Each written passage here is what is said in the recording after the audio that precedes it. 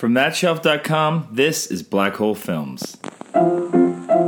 Let's all go to the lobby. Let's all go to the lobby. Let's all go to the lobby to get ourselves a treat. What's a black hole film, you ask? Well, you know those films you always meant to get around to watching, but you never did for whatever reason? Well, that's what they are. And this podcast is all about embracing them and checking those films off our lists and talking about them and whatever else happens to come up. I'm Canadian filmmaker Jeremy Lalonde, and I will be your host. You can follow me on Twitter at LonJeremy, or check out my website, jeremylalonde.com, for more information on me and my projects. If you like this show, please subscribe to it, rate, review it, and leave a comment on whatever platform it is you're listening. It really does make a difference in helping to get more ears tuning in. And if you like this show, check out the others on the thatshelf.com family of podcasts. And without further delay, let's get into this week's film. This is episode 138, and today I'm joined by Stephen McCarthy, an actor best known for roles on shows like Mary Kills People, The Expanse, Crawford, The Strain, Copper, as well as Dev Singh, an editor who's worked on shows like Digstown, Little Dog, People of Earth, as well as some of my favorite indie movies like Picture Day, and he is actually editing the next upcoming Saw film, the Chris Rock one. And last but not least, Norm Wilner from Now Magazine. He's a film critic and has his own podcast, Someone Else's Movie. And we're going to sit down and watch a film together. So we're sitting down to watch Nashville. I'm Jeremy. I've seen this film, but a long time ago. I'm Steve, and I have not seen this film. This is my biggest, stankiest black hole. Wow. Cool. I'm Norm. I have seen it 3 or 4 times, but not for at least 10 years. It's been a while. I saw it maybe... I'm Dev.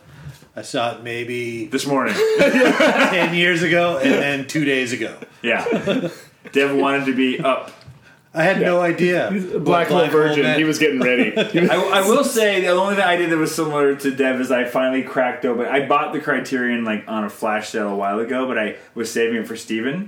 Yeah. Because I've been asking for this one for a long time. Yeah. So the only thing I did do in preparation was I read the booklet inside, like the articles and whatnot. That weren't that helpful.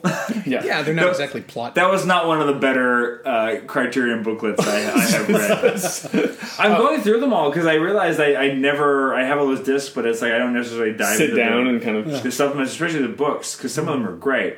Yeah. But I hadn't, and some are better than others. Let's say that. Yeah. So this movie, I cut out... I remember sitting at my desk in Sault Ste. Marie, cutting out a thing that said... Top 10 movies of the 70s, American movies of the 70s. And I think I've watched every single one. Oh, wow. This is me at 13 years old being like, I need to watch whatever, Godfather and The Conversation. And this is the only one on that list. I still remember that piece of paper with the top 10 movies according to whatever magazine it was. So this is I've been waiting for this one since you first asked me about black holes. I mean, it's just as well, right? Because I'm assuming, Jeremy, you saw it the same way I did, first panned and scanned and just hideously... On VHS. On VHS or on cable or something, and Yeah. that is no way to experience this. I have not seen the beautiful version that we will be watching tonight. All right, sure, Purdy. Yeah. So you had this when you were 13 years old. Yeah. I had it pinned to my wall. Yeah. How old are you now? I'm 42? Something like that. I lost track. So how did those 29 years pass? You know what? I think because, actually, for what you're saying, I think it was one of those movies where I thought, I should wait to see this. I think because I like did things like I watched Apocalypse Now on VHS, on a TV, probably smaller than your Mac. Like, you know what I mean? Like, and I remember being like, what's all the fuss about? And then I saw Redo when they re-released it at the Royal and went, oh my god! I had obviously no conception of what I had missed, and then I realized it. So this was one of those ones where I thought I need to wait till it comes out on big screen somewhere, and the synchronicity just never hit. Yeah, that makes sense. It was playing in rep and stuff like that. I think the first time I saw it, the only time I've seen it properly theatrically was in the Blu-ray maybe, and it looked like it was scope, but it was an ancient print. It looked horrible. Right, and again, that's no way to see it. Like the Criterion restoration will presumably look better than it has anywhere else. Yeah, It is funny when you do go back and I took my son. Dean Kundry did a screening of Jurassic Park at TIFF a couple months back, and it was like they're doing it on 35. I'm like, how cool! Tiff's print of Jurassic Park is shit. There is one reel. You're slagging everybody today. No. But they'll be the first to admit it. Like there's some stuff that's good. Like it, it starts up and it's kind of jaggedy and it's got some dirt on it, and I'm like, oh, this is fun, great. But then you've all seen Jurassic Park. Yeah. The scene when the raptors bust into the kitchen, like mid scene, it cuts over to a new reel, and it is color timed very differently. whatever reel they have in the middle there has not aged well. Different fridge. But it's like, oh, they had to borrow this from a different print, and like tack it on because whatever fucking version they had was worse than this. Yeah, that's when you realize the movie you're watching is 25 years old and it hasn't been reprinted. Right? But also, things have been in circulation. Yeah, and I also realized how well my son knows that movie because they cut out part of. Also, they must have lost part of a scene. Okay. Like the war room scene when they're all sitting around doing the thing. Because my son turns to me, he's like, they cut out this and they cut out this. Like he's like listening to all his favorite lines that he didn't get to see. He's pissed. He's like, this is bullshit. Some of my money back. Who the fuck do I talk to? Well, Dean Cundy's right there. Yeah. Scooby Dean, do you have that footage in your pocket? Can you splice it back into the movie? We'll wait. We'll wait. We're right here. Yeah, they had a 70mm print of The Thing, I think, that had gone pink. But it was literally the only one on the East Coast. Or maybe the only one that Universal had 2 years ago. Ian McIntyre was mentioning it on Twitter a while back, and I was just like, oh my god, of course. It just, film ages, prints age. It's the one good thing about DCPs is that as long as the thing works, as long as someone makes that hard drive spin every couple months. Was that maybe your... I don't know, like I'm wondering, like someone like your son seeing that, maybe that would be the first time they would actually understand that there was a physical thing called... film rolling through a thing that had been carted around in a fucking suitcase for years. Like he understands in the abstract what film is as like a physical thing and not just like a noun, right. You know. And so, but that was definitely the first time he'd seen a print. And got to see, because he's seen the Blu-ray a dozen times. Sure. So to see it like not clean and pristine, he was just like, "Oh, this is different." Yeah. And he kind of like really loved that, but then he was really annoyed that it was imperfect. That's funny. So, what's your relationship with Nashville, Dev? Outside of just watching it, boning up on it 2 days before. Well, because we'll get further into of it after, obviously. Yeah, mostly like through the Altman thing, film school. I remember in film school we had to do a lot of Antonioni. Yeah. So we would go by like shot by shot through Antonioni films at like 8:00 in the morning at Ryerson, which was like crazy, but glorious. And I got opened up to all these other films. And, I'd seen Scorsese movies and Coppola's and things like that when I was a kid. And somehow Altman came up. Maybe it was like around Shortcuts or something, and I'd seen that in the theater. Yeah. And then that tracked me back. And so then I heard about Nashville and went back and maybe watched it like in the mid 2000s or something. Yeah, that's like probably when I saw it. Shortcuts and then The Player, I was like, I didn't know that movies like this existed in Yeah. Hollywood, and then obviously they still really Well, do. even Altman's over that they rarely exist. He's a very hit or miss. Kind of guy. He'd have one great movie every 4 years. Yeah. Well, the Player and Shortcuts are the anomaly because they're back to back. Right? They were in 92 and 93. There's one other time when it sort of happens in the 70s. Like Long Goodbye, maybe Long Goodbye is just back-to-back? before Nashville. Oh, wow. Or maybe it's just a Is it movie. McCabe, Long Goodbye, and Nashville? Because that could be. McCabe is 71. He also did MASH. This in is there 75. MASH is 70. I thought it was MASH, Brewster McCloud, McCabe. I could be wrong though. McCabe is 71 for sure. This is Okay. 75, and I feel like Long Goodbye is in between 73, there. I think. Do you know he directed an episode of Saturday Night Live? What? That's hilarious. He's got one credit on Saturday Are Night you Live sure? for an episode. Was I don't it know like if a short film He might have maybe done a he short submitted film, or but he has something? one credit in there that I thought was hilarious. That's bizarre. Well, MASH is what basically bought him like the goodwill to get away with a lot of Everything else. mediocre stuff in the middle. Oh, no. Brewster McCloud right after. Yeah. No one talks about Brewster so McCloud. funny. But that's it. Like he really would go with whatever was ready.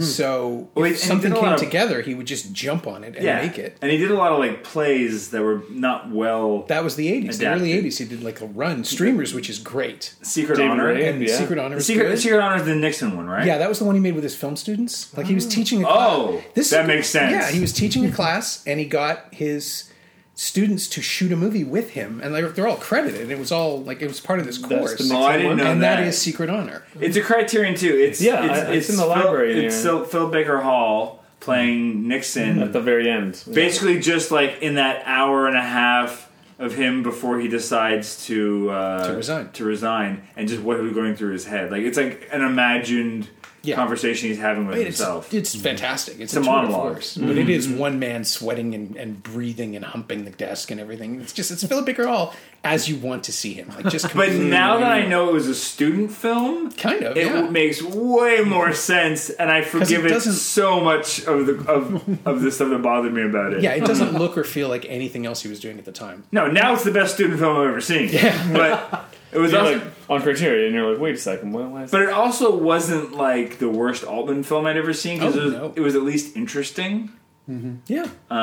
He didn't do a lot of conceptual stuff that way. Like the idea of just hanging everything on one actor and playing it. No, well, he was interesting because he was all over the place. Like, there's Three Women, which is just like literally a fever dream. another one I want to see? I haven't seen.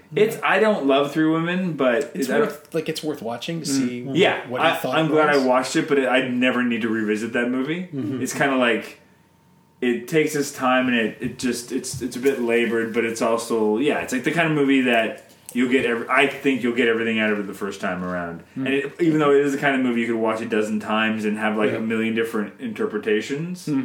I don't need to do that for. I mean, it's his Three Women. Bergman film, right? Like it's just his shot at that. Or that Yeah. one, and what's the one about the wedding at the house? An Wedding. American Wedding? A Wedding. Yeah, a wedding. A right. Wedding. Wedding, which is another like massive ensemble piece. Yeah. I think. Well, he'd already done it with MASH, but Nashville was sort of the one where he perfected the the ensemble. long zoom ensemble thing, where just like everything is happening all at once, all the time, and it's up to him to show us what to focus on from minute to minute. But that's just it. Is like when people reference, say, Altman-esque, they're talking about ensemble pieces. Yeah. that Did are, they like, talk big about and it in sprawling. school? Did they, after Antonioni, did was it just you discovering it, or was it other Yeah, people? just sort of opening up to all these other things, like But it wasn't was taught. They didn't teach it. we didn't. We studied shortcuts in did you? film school. For shortcuts, we did. And Nashville, it was like one of those things where like you should watch it on your own.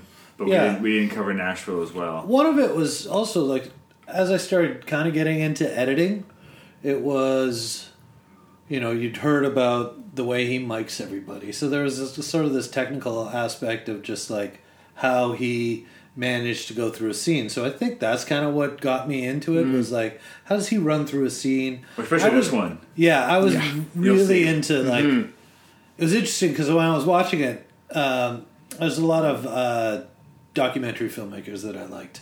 So I just liked the vibe of this doc feel of it.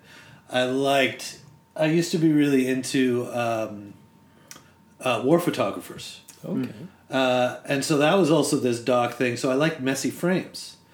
And I was thinking about this just recently, like, there's a reason why I was trying to figure out, I don't like pristine frames as much as I like sort of dirty, caught frames. And so war photographers were like in the action, so you could tell they were just like trying to get this.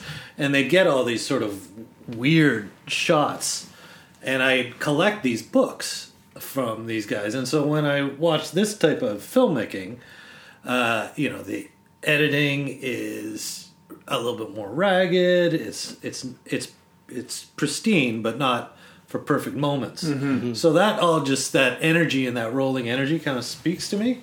So these movies I get a lot out of because I like to see, the world.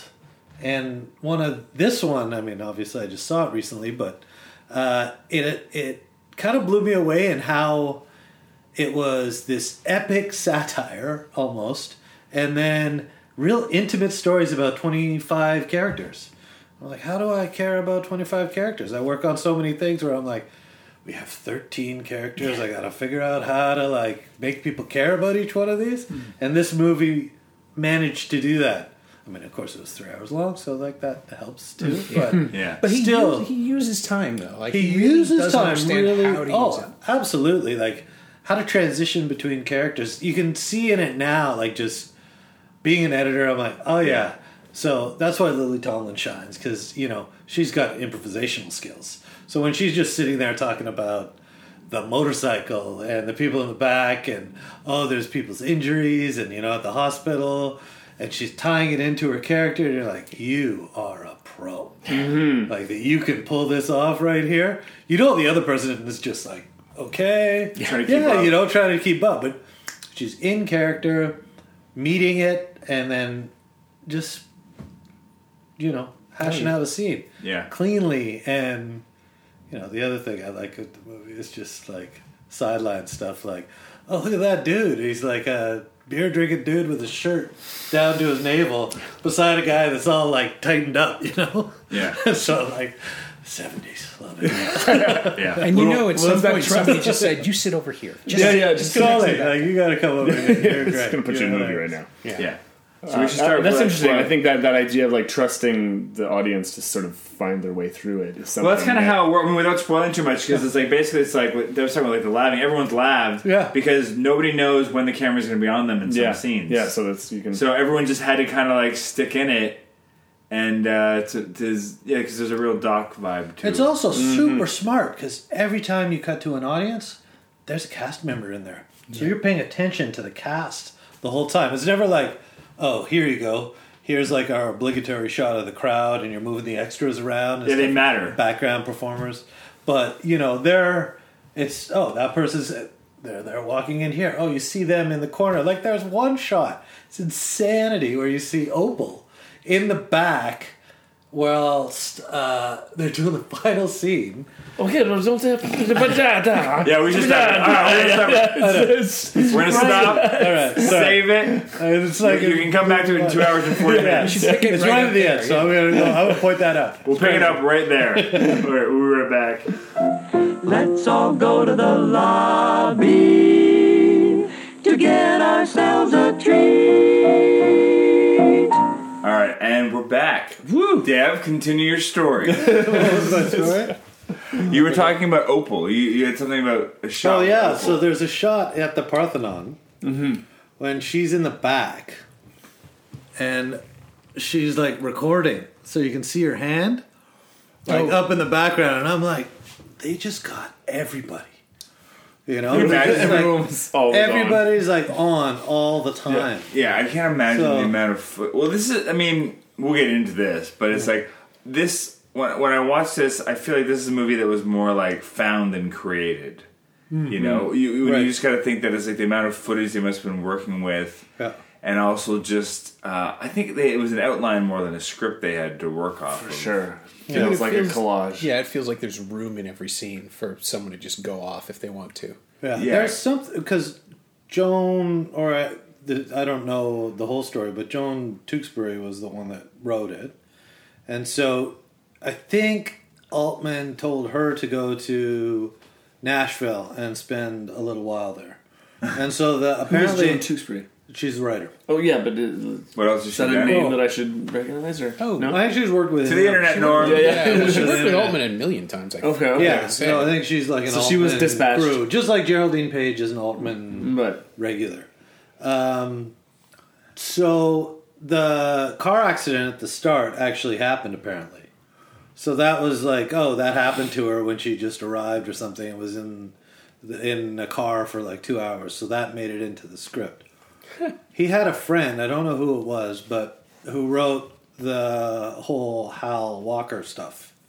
So it's another person, and then as you, you could see, he gets all the actors and the non-actors to write their music too, under Baskin or whichever, who's also a character in the film.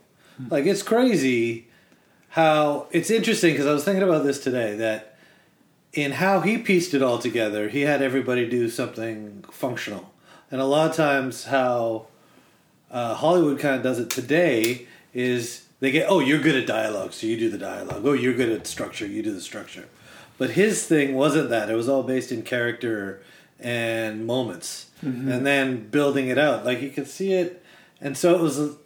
I was thinking of something also about when I was talking about photographers And so this one like reminds me a ton of The Americans and Walker Evans stuff. Because it's like, oh, this is a big epic tale of America, but it's told through people. And kind of like Robert Frank's book, Americans, it just kind of, it's like a flag here, people here, a funeral here, just all these places across the United States, and a lot of it in the belt. And this one's kind of like that, has that feel of just found photography, like you guys were saying. The other thing that's super interesting about this for me is that every cut to every scene is hard.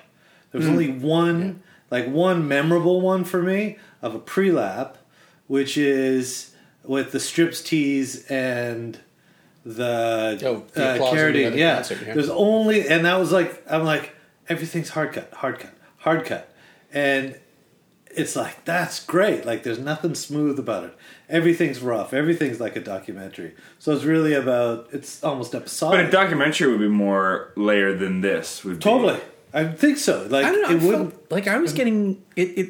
I mean, they were being shot at the same time. It came out a couple of years later, but I was thinking like Barbara Koppel, Harlan County, things totally. like that, where you have loudspeakers going off, you have instructional stuff that you're supposed to just absorb and intuit and figure out what it means on the fly, because we're just dropped right in every scene. So yeah, it just feels like the camera's constantly sweeping up things and throwing them at you. Yeah.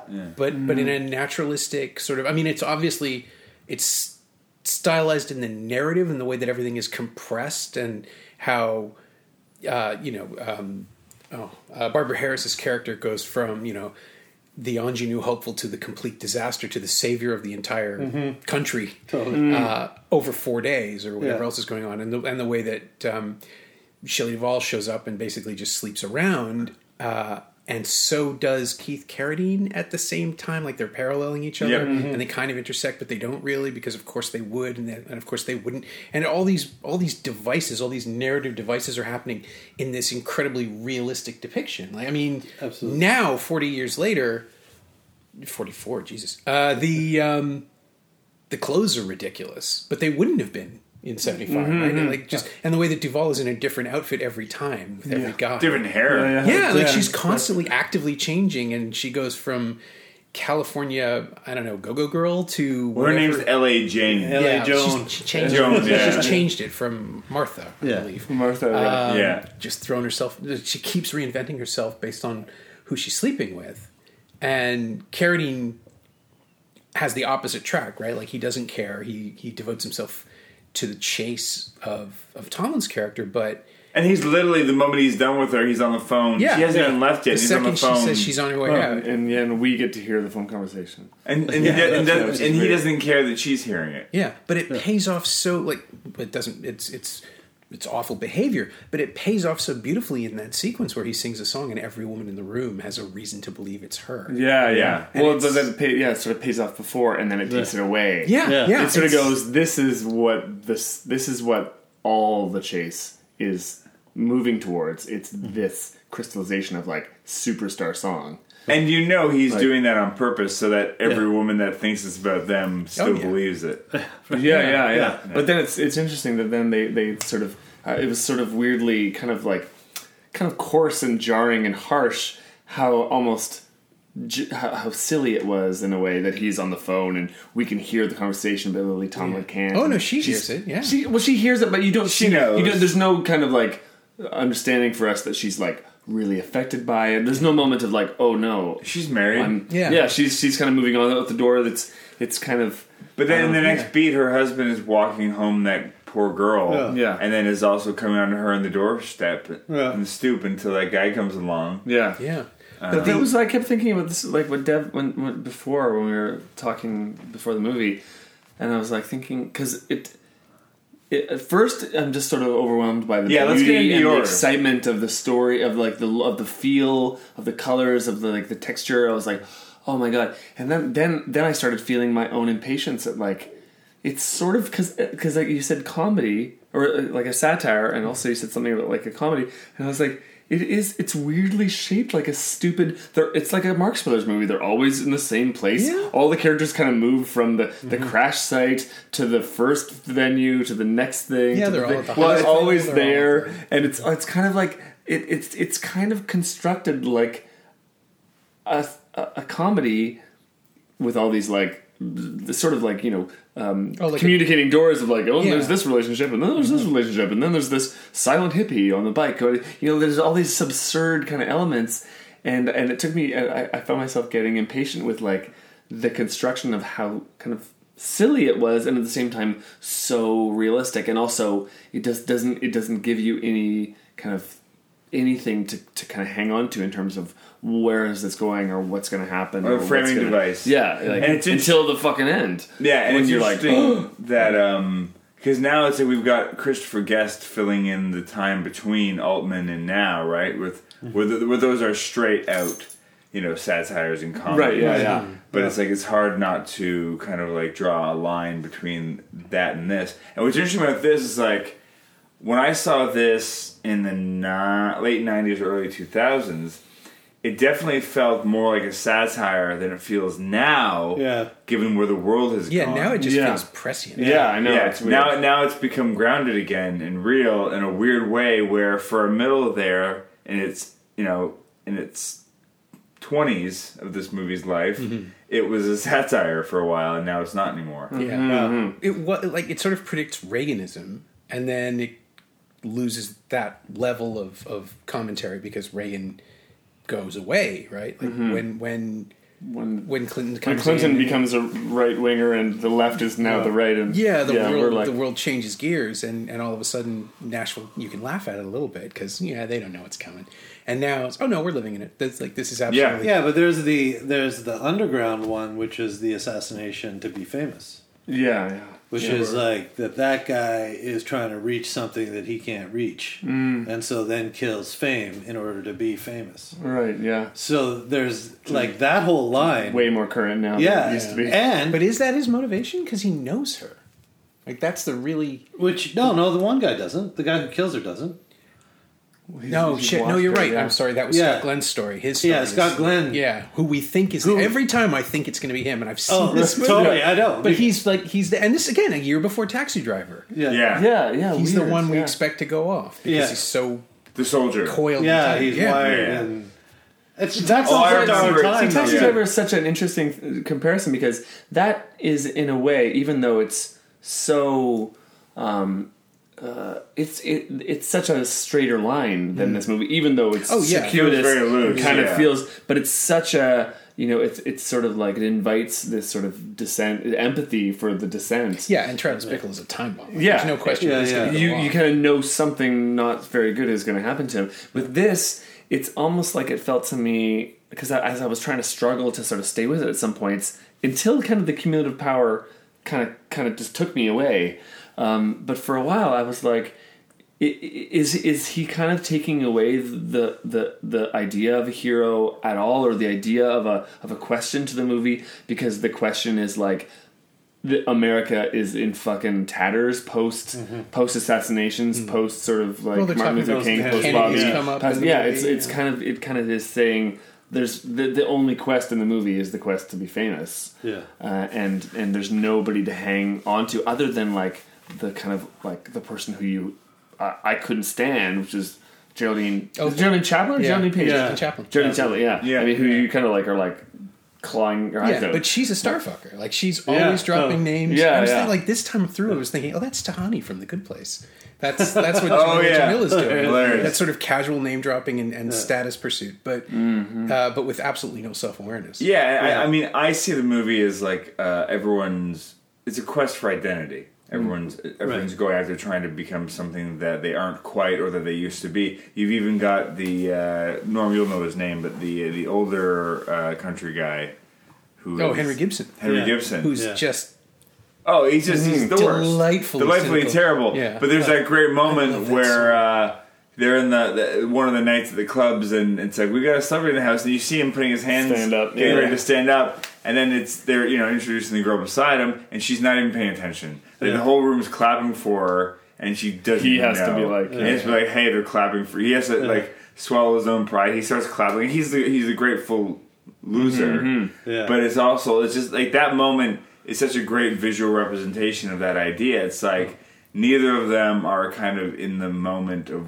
who they actually are. Yeah. And who he is, though, is a total fraud. Because if you, the because songs are so. I love those songs. Yeah, they're I've forgotten just they're how, the most Nashville Grand Ole Opry. Yeah, they're exactly that kind of calculated shit. to be Yeah, and applauded, like the 200-year song that Yeah, but opens he- the film. oh, he which kills Gibson it, too, wrote, which like, is so good. It's amazing. Yeah. And I like Three Reasons Not to sort of Leave. Charlie Yeah. Pride kind of character. He comes in and then the guy calls him like the Frog. lightest. Yeah. And he's like, oh, we don't do that here. And then when he comes off the stage at the end, he's like, oh, something about you shouldn't be alive. You know, I killed him for you. They'll be all right. When he goes out on stage, he goes, you shouldn't even be alive. And he like walks out and you're like, there's like all these sidelines, super dark fissures. Like you were kind of alluding to that, these fissures in that society. And so that's that's like right underneath the surface of everything. It's like a super interesting movie, but it meanders. Oh, it meanders. It's the way I think is the best way to view it is thinking of it as a very intimate concert film where you get Totally. to know the people more than you ever should. Yeah. Or want to. The Yeah. songs are fucking outstanding. The songs are The great. performances Even the- are, and he lets each one live from start to finish. Yeah. and it's kind of fucking amazing. Oh, and not only that, it's like there's sometimes where it's like you've got the one that's fresh out of the hospital. Yeah. She has 2 songs in a row. Yeah. That you're just like, oh, you're gonna do the whole thing, and then she starts the third one, and then she starts into her monologues, which is like, oh, this is worth it. Now it's worth it. Yeah. you set us up to be like, Yeah. she is amazing. You Yeah. set us up, and man, oh man, what a way! But even like, That's Ronnie Blakely. Ronnie Blake. Most people now, I guess, would know her as the mom in the first Nightmare on Elm Street.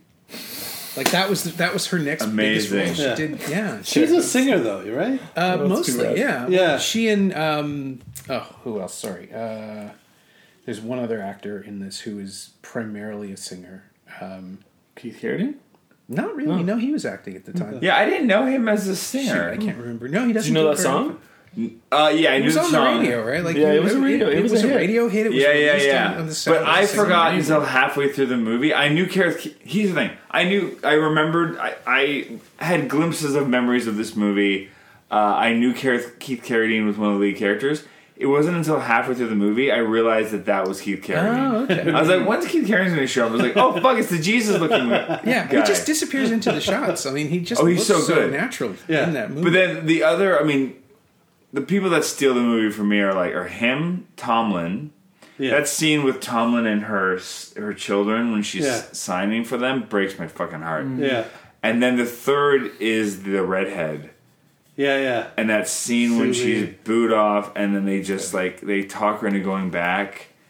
And you don't know exactly what they're talking or doing, but you know it's not good. Yeah. You know it's not to finish the fucking song. Yeah. Because that's not what those guys want. They just boot her off for singing. no, they say really early on, they said you were going to strip.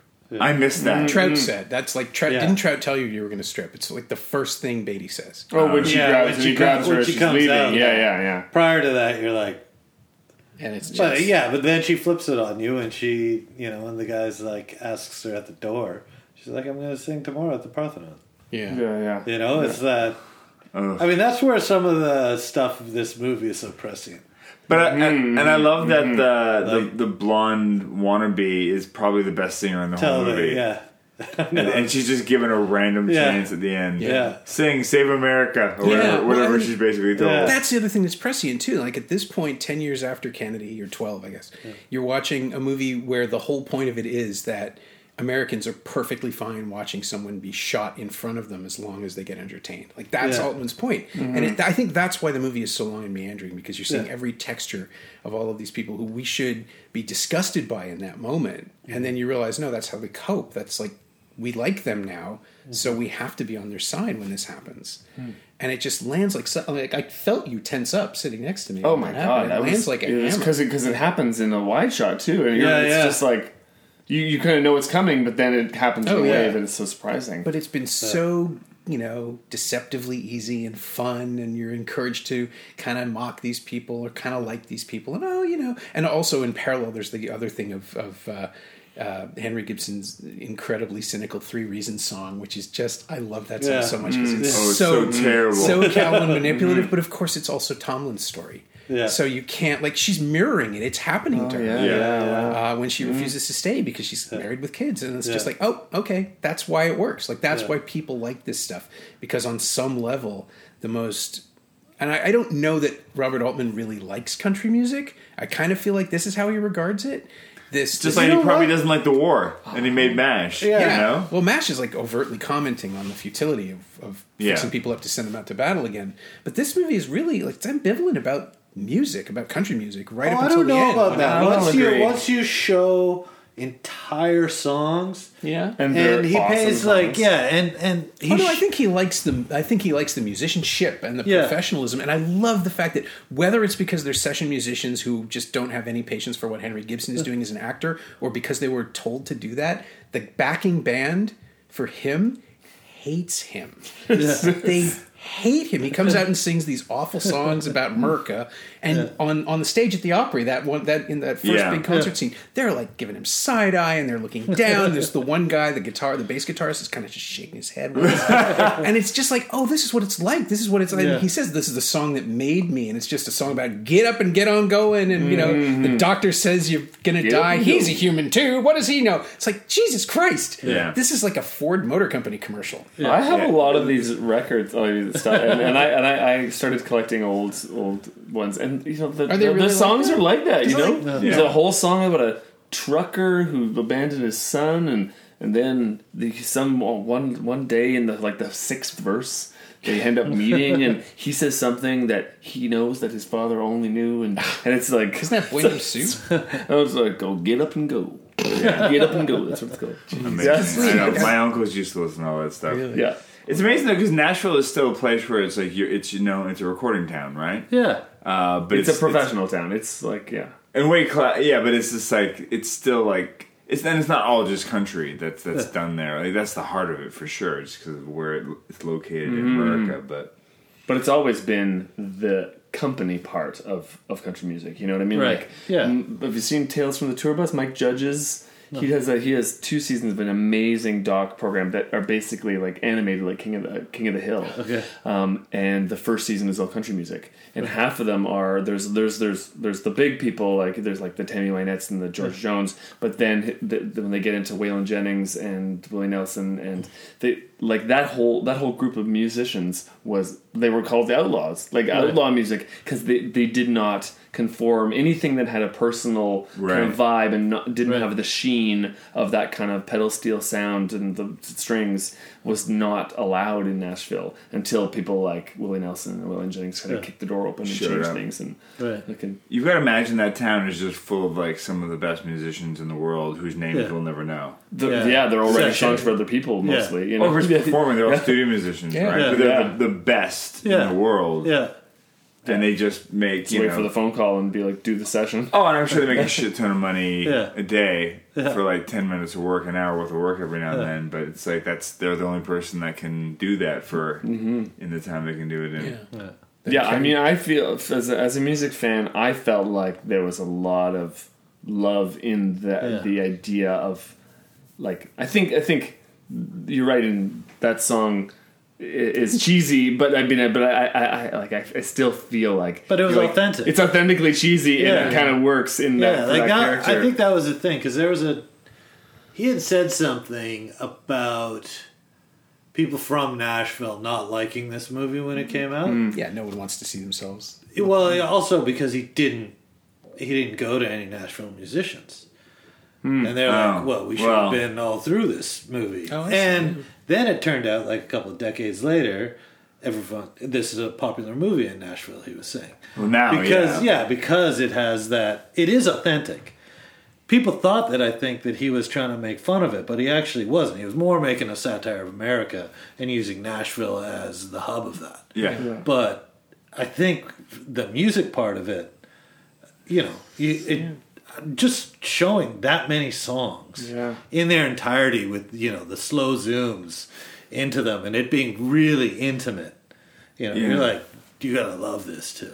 To no, well, I know that, but to Noam's, I think to he's Noam's contrasting. point, I don't think he's necessarily like making. I don't think he makes a movie like this because he loves country music so much as he's fascinated No, by he's- this no. world. Yeah, And absolutely. it happens to have country music. Yeah, Yeah. but you know, he has that intimacy to the characters, and Yeah, I think he cares about the individual people, but Yeah. well, I mean, he treats. I kept thinking like the constant political rhetoric that we're hearing in the Yeah. background is just as empty and kind of calculated as a lot of the music is. Mm-hmm. So Right. I think that's his compare and contrast. Yeah. It's just these delivery I think systems for. that's the thesis for the film is like that everything is politics. You know, if you think you don't know into Oh politics, God, they keep saying they're not into politics. Yeah, exactly. Yeah. Well, Then they this whole system is a political system like that we're about to watch. You know, I Yeah, think and they that's- say that at the beginning. One Yeah. of the speeches as they're driving around over the blowhorns is that it's like whether or not you like politics, you're part of it. that's what I mean. Whether Yeah. whether you want to or not. Yeah, and the camera tilts up and shows you an old billboard for something that just says "the bank." Yeah. It's not subtle, but yeah, he's constantly letting these famous people kind of politely decline to get involved in things until they're told how big the audience will be or how big the opportunity will be. Yeah. And yeah, Michael Murphy's just so good at kind of Michael Murphy's so good. quietly So good. swanning around. Have you? getting people in. I know Norm has. Have you guys seen Tanner 88?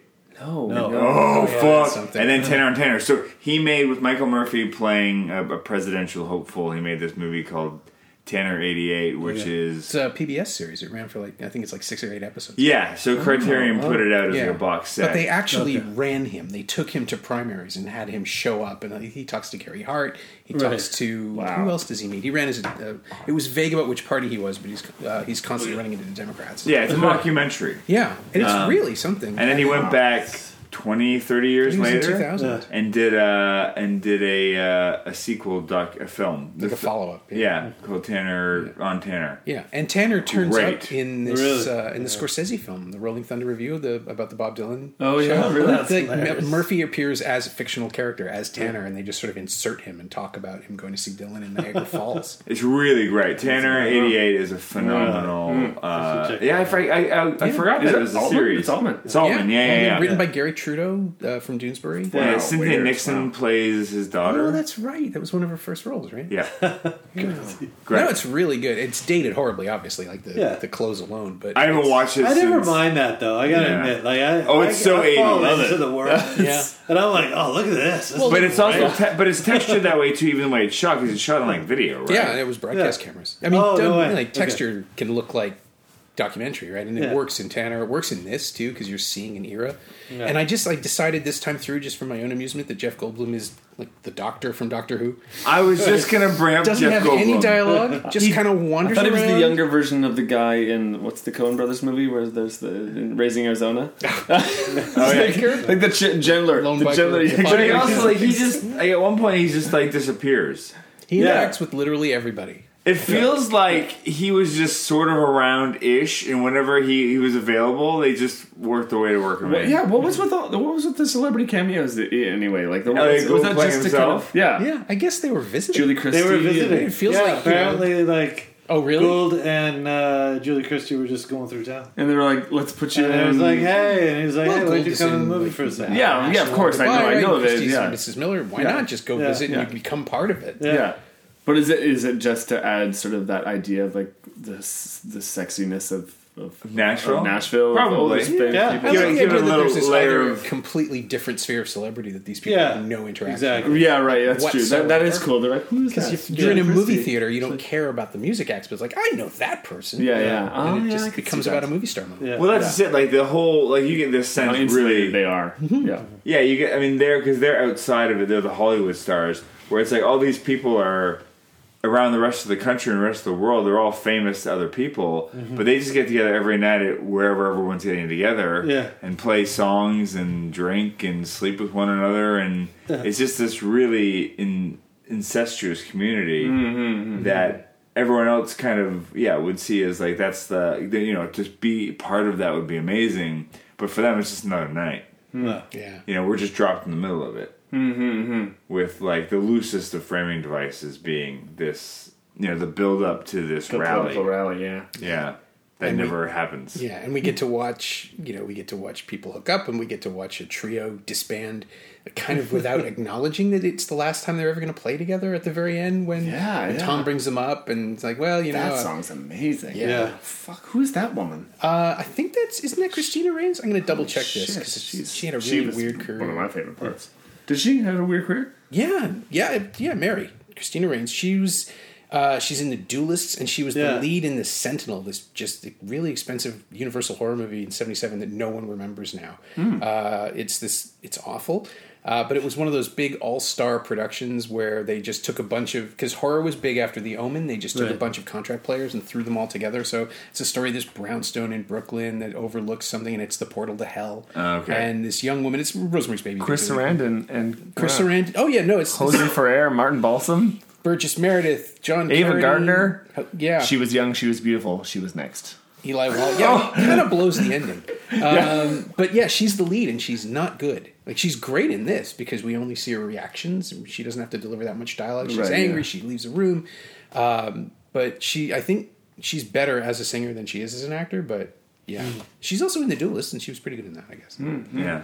No one remembers. I want to hear your opinions on Shelley Duvall, because I have very mixed feelings about Shelley Duvall, and just In general or in the movie? just in general. I find her a fascinating choice ever, and she's in so many things in this era of films, and I'm like, I don't think you're terrible, but you're also not. It's just like there's a quality to you that Oh, I see what you mean. is so magnetic, but also repellent at the same time. Well, she commits so hard to whatever role she's doing for Altman, especially, I think. And here, like, she's just this. She's vacuous. She's not supposed to be anything except just around. She's a groupie. Like, she's the only real groupie in the movie. Everybody else wants to connect to someone for work purposes or for advancement or for status. She just wants to sleep her way around because she does with everybody. Here she works for me because she kind of disappears into it. Like, same the way that she really works in her small part in Annie Hall. She's just like, Or Popeye.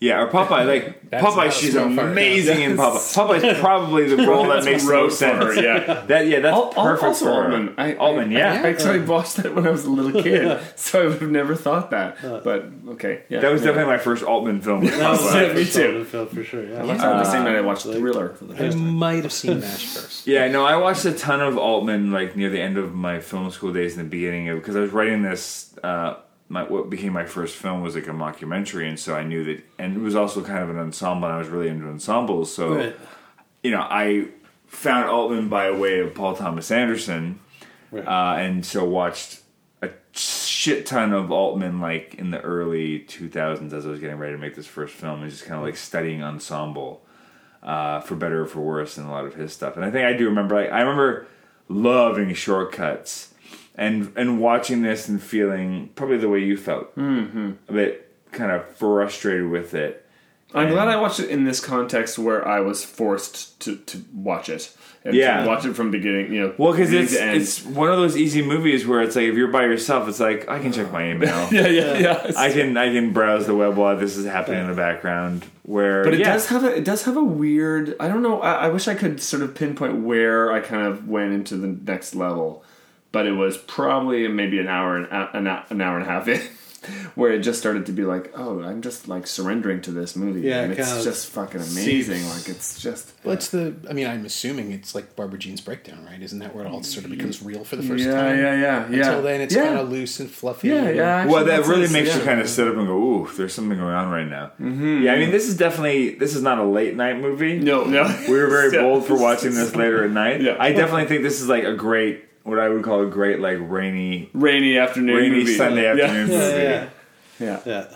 Yeah. But I love the comparison to Taxi Driver and that seeing it in that context because Well, it's in the air. and also Shortcuts because Shortcuts again has that sort of like and bam, like the earthquake happens and everyone's lives are kind of joined in this world of violence, and this one obviously has the same kind of totally shocking to me, even though they set it up and you can see him and you go, but what's happening to me as I saw him fiddling with the case is that my brain started racing back through the movie and the references to assassination and Shelley Duvall asking what's in your case, and I started seeing the setup of the whole movie towards violence, and I'd never thought about it, even though I was thinking about Taxi Driver when I was like, oh, it's just like a rally, just like Taxi Driver.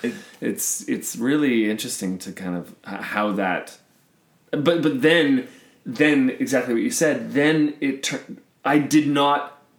I've never seen such an act of violence then get melded into like, let's patch this up, and it feel like you're watching a real reaction to a 9/11 or something like that, where people can't cope, so all they do is kind of sing the song together and start clapping again, and that felt so real and so horrifying and so like something I'd never seen in a movie.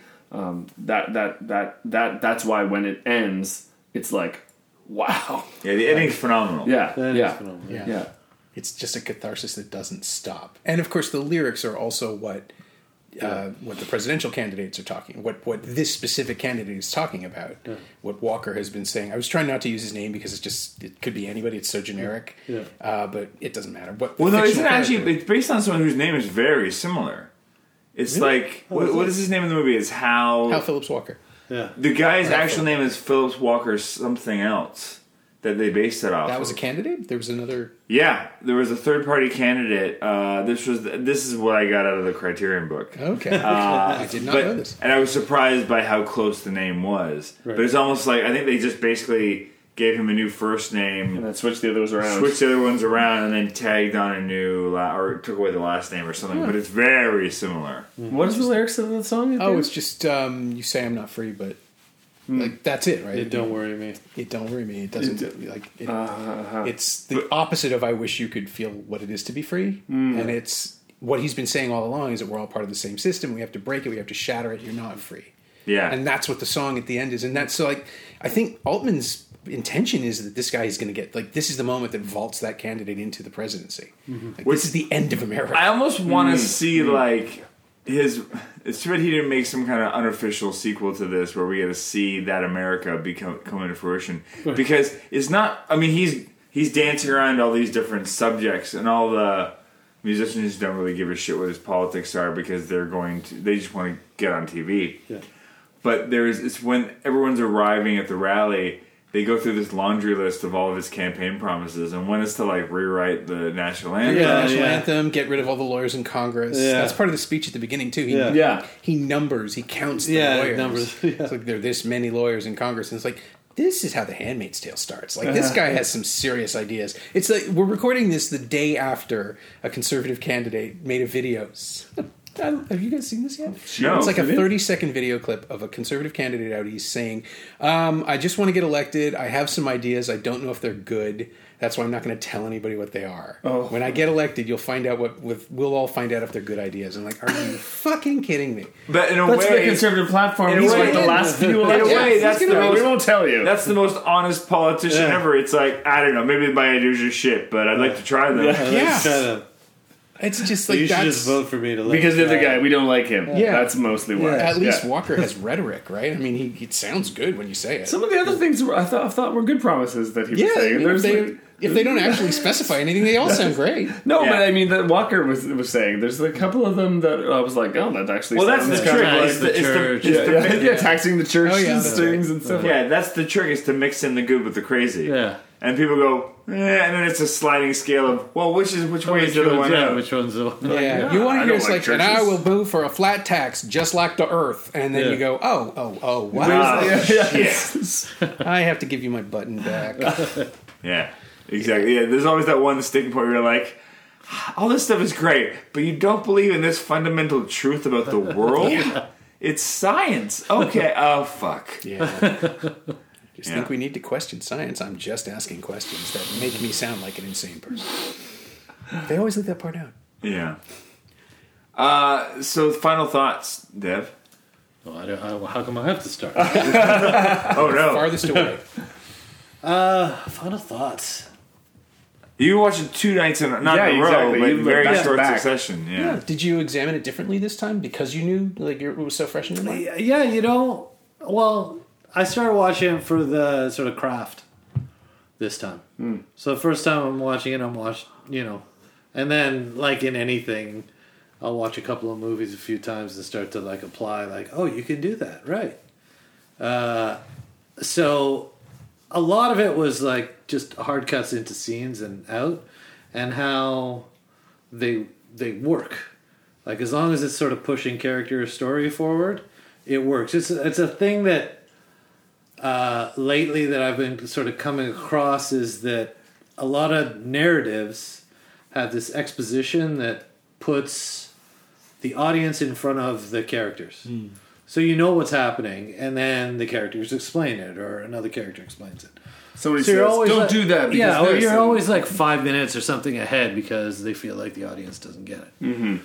So then you come into a movie like this where you're always behind. You're always following. You're like, oh, okay, well, that guy went there, so I'm going to follow this person. Yeah, and and it takes you a while to go, how are these people even connected? Yeah, exactly. And so I'm a sort of leaning in heavy into that idea that with the amount of narratives that are out there, how literate people that watch movies are, is that your basic tenet is to take your narrative and put it behind your characters so that your characters discover something. So if it's a mystery, if it's something like this.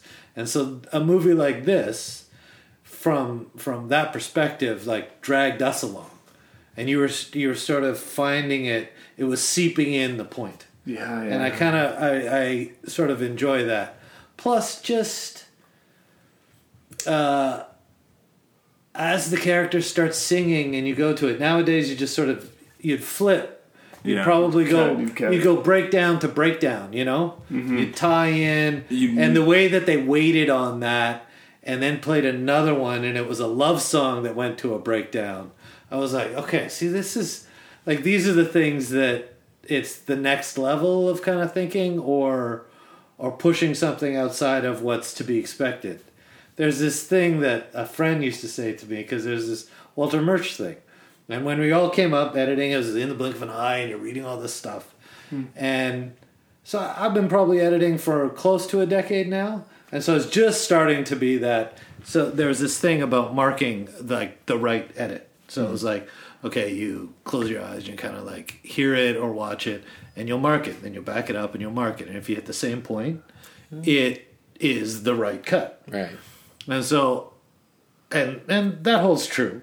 But most of those cuts are temporal anyway. Like this is like a thing that you kind of go through is all the stuff that doesn't works a year from now. So the stuff that you risk and try to do, I learned in these types of movies, every frame doesn't matter here. Like it's real moment to moment. It's the narrative and that guy kind of walks through here. We come into the middle of a conversation here. You don't know what the context is. There's no setup to it. Then you just bounce over to this, and oh my God, that's Elliot Gould, Yeah. And how that flips and moves sort of excites me as an editor because it frees you up again. You're like, oh, you know what? There's options. There's ways to go. And that Murch thing is, I started thinking that, that's the moment to be expected. But what about 3 seconds after that? Or like a minute or frames after that? The one that's unexpected actually tilts the audience. Because if that's the one that you expect, that's the one that everybody in the audience expects too. So you can use that to your advantage by not doing that all the time. Yeah. By actually playing against it and pushing and putting people on edge and uneasy. And it's something that you end up trying to like cultivate to make instinct. It's interesting. I just literally today, I had this sequence I was editing, Right. and I had this piece of music underneath it, and I had this hit every cut to the beat in this really stylized way, and then I changed the music, but I didn't line it up properly, and I just threw it down by accident, and then watched it, and it's like, oh, this is no longer to the beats at all, but holy shit, it works in a way that's better. Well, sometimes it's funny because I get asked to do that all the time. And I'm like, oh yeah, but you know what? If I slip in another piece of music, when that person's head turns, that's where the swell happens. And now the whole thing takes a different meaning. And that meaning, being different, might be really good. Or bad, yeah. So you end up wanting to just go, there's a great story about Gone Girl, and the editor like put this piece of music to all the credits, and the credits go really fast. They're like up and down in 3 seconds, not like the usual 4 or whatever. And they're coming on like this, and he had a piece of slow music going on it, so it sort of slowed down the timing. So they went into the mix, and he came back, and they decided to go with something a lot faster, and he was like, "Oh my god, this is going by way too fast. Okay, this is like, I don't know if this is gonna work." And I remember seeing it in the theater, going, "Wow, these are going by really fast. That's so cool. You can do that." So I think of all these things, like all these mistakes, like technology of zooms, you know? They come in because they're a technology, and then they move out because they're a fad. But still... They work great in this. They work great. It's like, what would be negative in this is having, like, dollies in. Like, having a slow, chunky zoom that's sort of not quite making it, gets there, you know? And that's what's fascinating about like Paul Thomas Anderson being a protege of Altman, is that he is the guy that does that. He's the guy that does He's the dolly guy that like, he's He's very his own much, camera operator half the time. Right? Yeah. I think he would love to be able to be as loose and free as Altman, but he's not. He's very like structured and technical. Yeah. And so he's the camera moves in like this, and he's always like moving it. and if he is using a zoom, it's very labored and practiced. And he knows exactly. Well, and he might be used in an iris or something like that. Like, yeah, it's fascinating. Like like this movie just could not be made today, especially on the scale it's made. When you think about how many extras, how many locations. They're taking over a city. Like you could make a movie like this if you made it for next to nothing. Yeah. And you're just playing and experimenting. well, you know what? You can see extras looking at the camera all the time. Yeah. And I think that, and I'm like, you know what? It doesn't matter. Yeah, it doesn't matter. And you're always like picking them out. Oh, Jesus, I should do something with that, or can't use this take. You're like, it dawns on me every time I watch a movie that it doesn't matter as much as I think it does. But that's And the energy matters more. Yeah. The quality of the film, the mistakes, the uncertainty, the thing that gives it life is the thing that you try and actually cultivate more than perfection. And that's what the world we're living in now is this idea of kind of like everything is like Perfect. well controlled, and we live in the world of like watching great films, and there's tons of movies that do this, but like that just the frame is so interesting and so perfect and so still, or the camera move is so everything's Precise. about precision, and there's something about this movie that makes you remember that it's like the rock and roll of it. Yeah. Well, It's about The discovery. feel can be a lot more important. and then it almost makes you go, oh, well, after this, I got to go watch like Killing of a Chinese Bookie to see something really ragged. yeah. Yeah. You know, and beautiful and stunning, you know? Yeah. And dirty. And, you know. The eye contact actually worked. They're looking at us like it's a documentary. It's real. It's happening. Right. They're looking through the screen almost. It just has this weird, magnetism. Like you're drawn to the people looking straight into the camera because they don't know they're in a movie, or they do, and it's still weird to them, and it just adds to the sense that we're watching real events, even though that's Karen Black and I recognize Henry Gibson and all these people, but. Yeah, no, it's just so instant and compelling and convincing. I don't know that it ever works anywhere else. I can't think of another movie where that level of like fourth wall breaking isn't intentional and serves a purpose. Yeah. I just saw something where some child actors are following an actor up a hill, and one kid just keeps turning and looking to the camera, and it's like, use another take. That's fine. It's like, it's too early in the film, it's jarring. And here it's like grown people are looking right at me. It's fine. How about you, Stephen? Final thoughts? I mean, just to elaborate on what Dev said, that like it occurs to me that control is about fear. Control is about also like not like impressing someone or not making a mistake. Yeah. And the more, I don't know, I feel like when you talk about fads and you talk about time like 40 years ago, and it makes me think a lot about where we are now, because I'm a neophyte filmmaker trying to learn and write things and trying to read things about writing things, and so much of that, of course, is going to be about giving you advice on kind of like what must happen, and I think also because we live in such a kind of the world of like peak television. Yeah. Television is so much about like this happens. We're going to get you back at the end of the episode. This is going to happen and Absolutely. get you back. And everything's about sort of like continually needing the next hit of the product. I mean, we even call it fucking content. You know what I mean? Like content creators. Like what are we filling?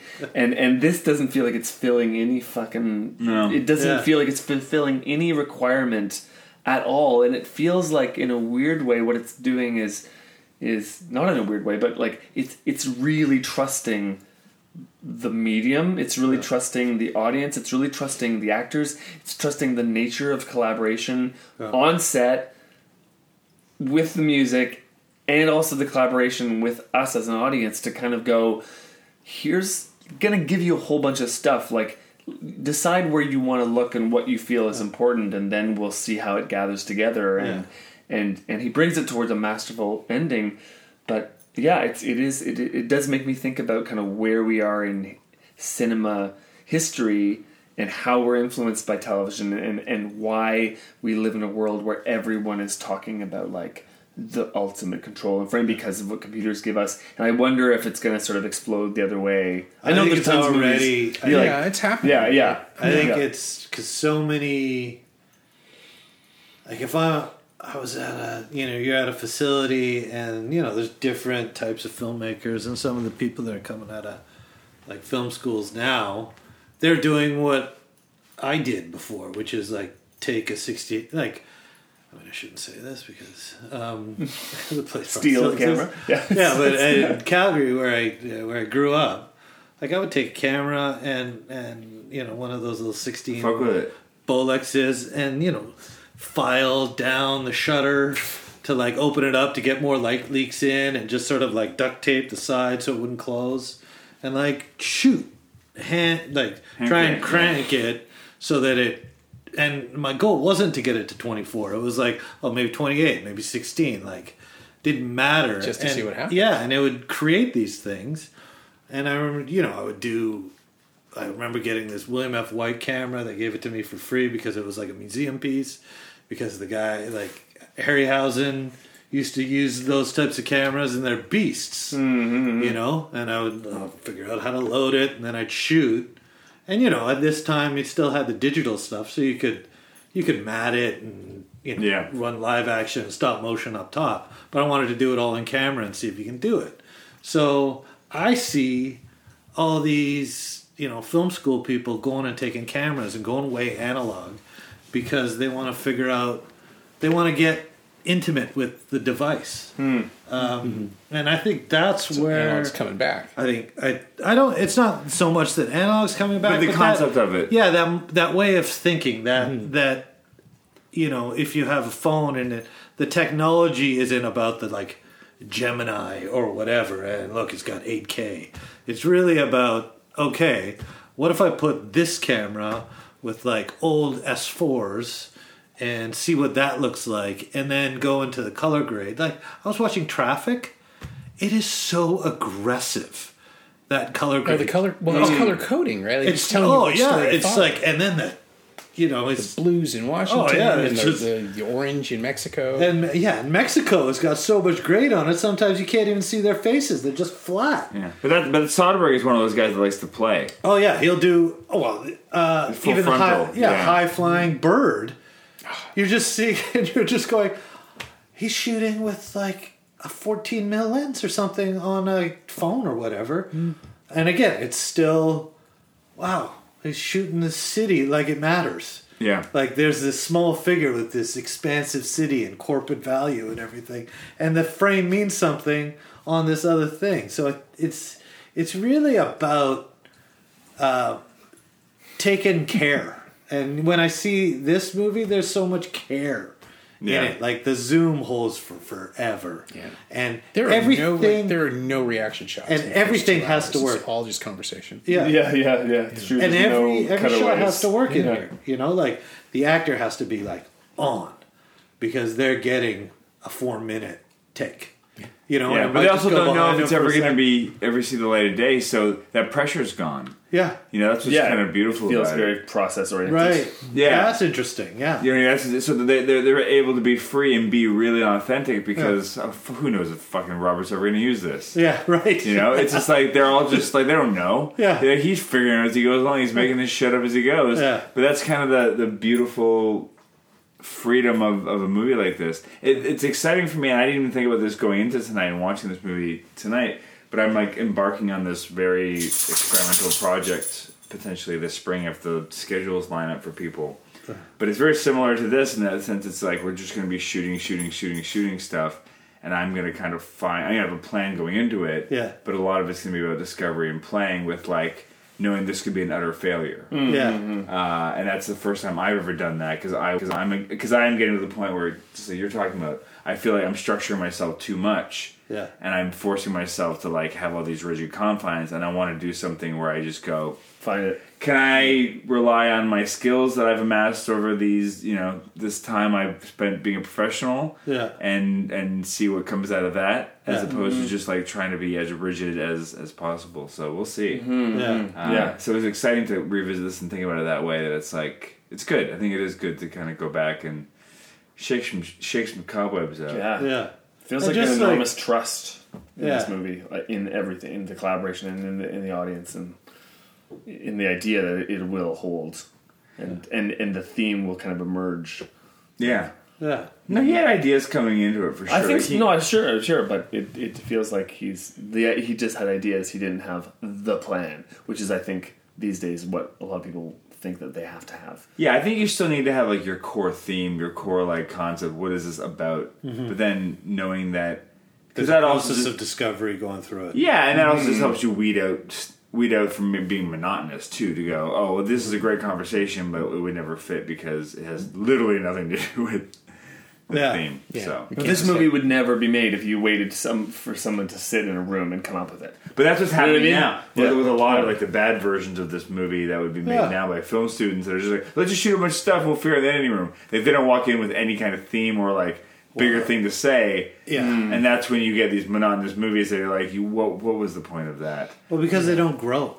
Yeah. Like, I mean, what ends up happening is by virtue of being unprepared, each seed repeats itself. Yeah. And you can start to see the repetition in the form.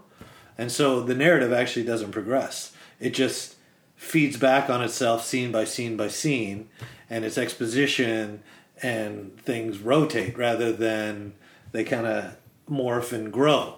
Yeah, I mean, Altman made those movies too, right? Yeah, he Like, Oh, absolutely. Yeah. towards Well, the, you take these risks. You're gonna make you risk failure. You're gonna fail a couple of yeah, times. like Kansas City, Yeah. Cookie's Fortune, Dr. T and Yeah. the Women, the stuff that he made just to have a movie going Yeah. in a given year. And you can always tell when he went in without a plan. Yeah. Or at least an idea, like a galvanizing idea. And sometimes it's just like, I really like these actors and I want to goof around with them. Yeah. And that's fine. Glenn Close does like literally everything in Cookie's Fortune. It just doesn't work in the Yeah. larger Right. film.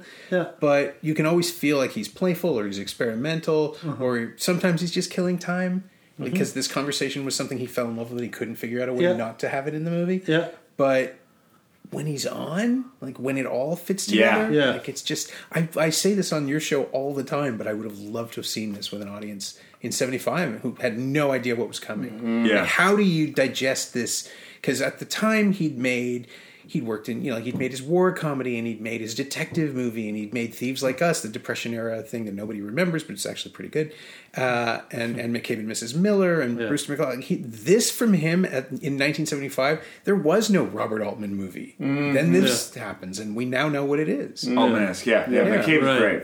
McCabe's great though. Yeah. This is such a different animal, is. right? Like Yeah, it's a totally you're different gonna animal. watch people just kind of fart around for 2 hours before it starts to make sense. Yeah. and it works, and you just like how would an audience have taken it then? But he's always like, even like, his detective movie is like the most anti-detective movie in the world. I love it, but Yeah, and even like the end of McCabe sure. was something he just made up on the spot because they had a storm. Yeah, they just kind of used it. Yeah. And then few people other than Altman would just go, let's try. Yeah. We're I feel here. The like- cameras are here. In terms of going in with an investigation, McCabe this movie and Shortcuts are all like microcosmic kind of looks at America, at different periods, and what is being sacrificed and what's at stake, and I think that's why those three movies for me are the ones that to me are Altman-esque in the best sense,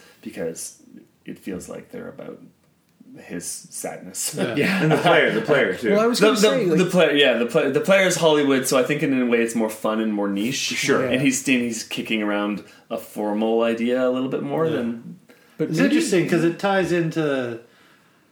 Because when I watch this, I still think of like Hal Ashby and being there and coming home and stuff like that. Like, there's stuff in the satirical aspect of the film.